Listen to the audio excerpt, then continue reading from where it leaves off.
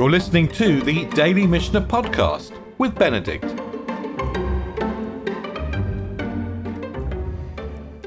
Okay, good afternoon. Let's start. Today we're going to close out the 10th chapter of Shevi'it about the prosbul. But we're also going to close out the tractate. We're going to leave Shevi'it. We're going to say goodbye to Shevi'it. Hope to see you again soon. And we've said before that the final Mishnayot in a tractate or in a chapter are always very significant. And what we notice in today's chapters, today's Mishnayot, is that we're going to deal in boundary cases, first of all, but we're going to deal in the area of what is just and what is right. Because there may be certain things which the law allows us to do, in other words, which are just, and yet which might not be right, which maybe we shouldn't do. And we're going to play around this boundary between what is just and what is right. And we've been speaking, of course, for the past few weeks about the Mishnah of Shevi'it and about releasing control.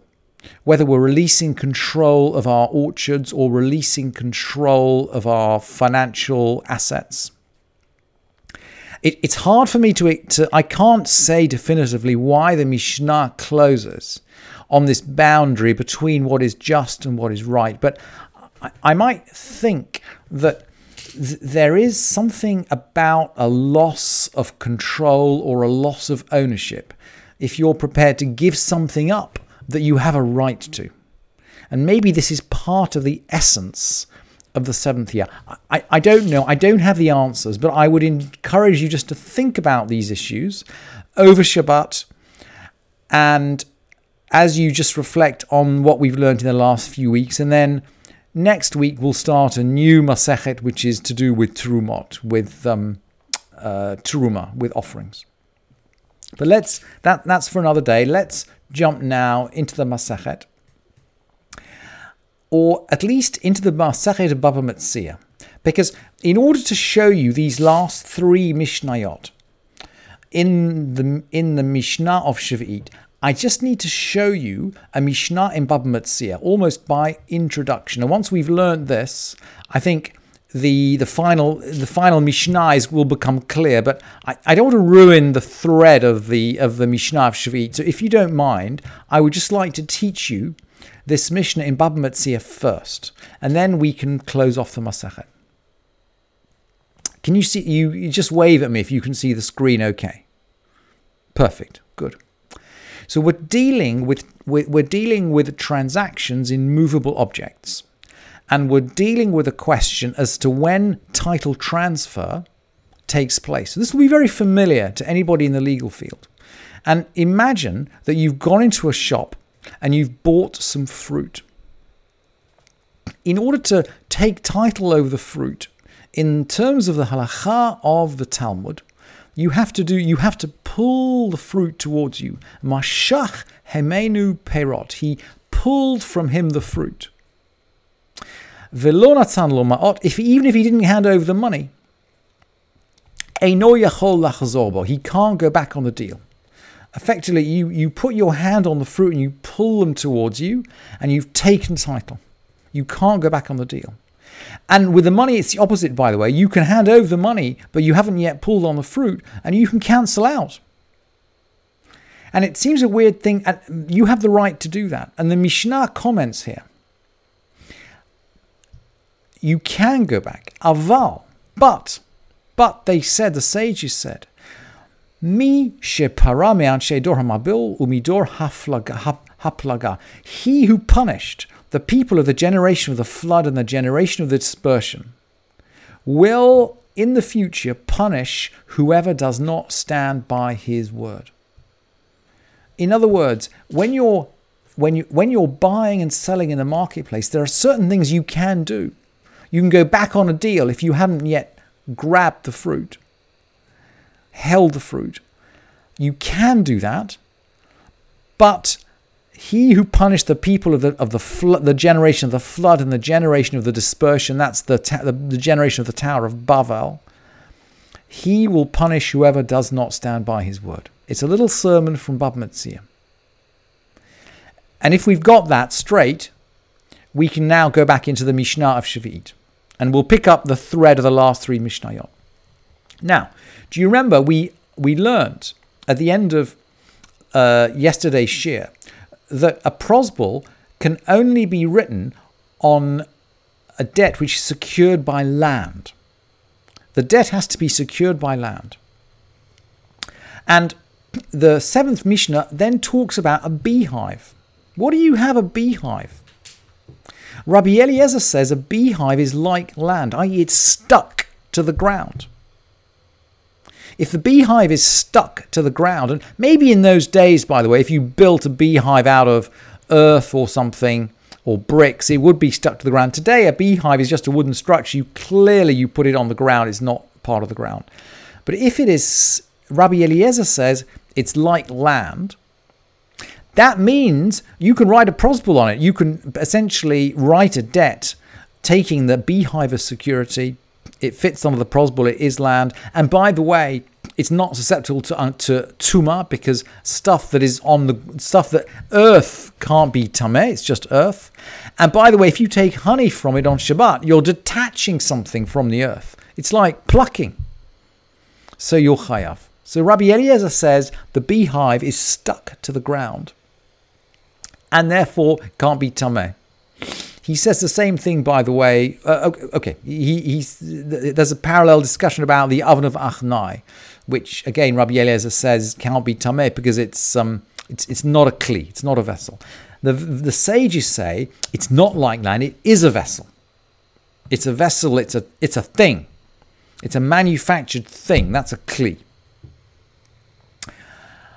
So that means you can't write a prosbul on it. It can contract tumah. And obviously, you take honey from it on Shabbat. Well, you're exempt because it's just a kli. It's just like taking honey from anywhere else. That's the seventh Mishnah and the dispute between Rabbi Eliezer and the sages. And the Mishnah then goes on. If someone repays a debt in the seventh year, now that the debt has been cancelled, right? But you could still repay it.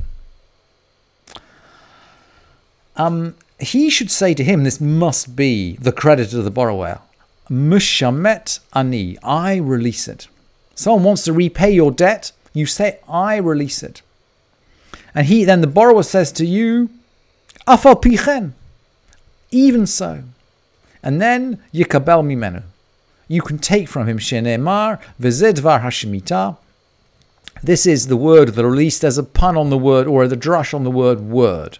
If the borrower says with a word that he's going to pay back, you can accept his word. And similarly, if a killer has been exiled to a city of refuge and the citizens want to give him honor, he should say to them, Rotseach ani, I am a killer. And they say the same words. There's poetry here. They say exactly the same words. Afal pichen. And then yikabel mehem. They say even so, and then he can accept honor from them. Because it says vezeh dvar, same pun on, same drush, same word. And this is the word of the murderer, or of the killer. It's not a murderer, it's a killer. It's a killer. And then finally, this is the last Mishnah. This is the last Mishnah of the Masachet. Hamachazir chov bashvit, someone who decides to pay back a debt in the seventh year. So we've learned you can pay back a debt. You're not obliged to pay back a debt, but you can pay back a debt. Hamachazir chov bashvit ruach chachamim nocha mimenu. Someone who decides to pay back a debt in the seventh year, the spirit of the sages takes pleasure from him. This is nocha, as in nachat ruach. Yeah. The spirit of the sages takes pleasure from him. And the Mishnah will now bring two other examples. Haloveh min hager, someone who borrows from a convert whose sons had converted with him. So these sons were originally not Jewish. And that means in halakha their ancestry is not recognized. And so the inheritance is not recognized. and the inherited asset, i.e. the loan, is not recognized. So maybe you don't have to pay back that loan. Maybe you don't have to pay back that loan. Lo yachzir levanav, the halacha is you don't have to pay back. Ve'im hechzir, if he paid it back, ruach chachamim nucha mimenu. The spirit of the sages takes pleasure from him. If you're good to the children of a ger, the children of a convert, the spirit of the sages takes pleasure from it. And then, movable property, as we learnt in Bava Metzia, movable property can only be acquired by the act of taking. Kol mitaltalim niknim bi meshicha. You can only acquire movable property by grabbing it and pulling it towards you. But, i.e., you can walk out on a deal if you've agreed the price. You can agree the price. You can even pay the price. But if you haven't pulled the object towards you, you can still walk out. But, v'chol hamakayem et dvaro, anyone who stands by his word, ruach chachamim nucha mimenu, the spirit of the sages takes pleasure from him. There are certain things that are just.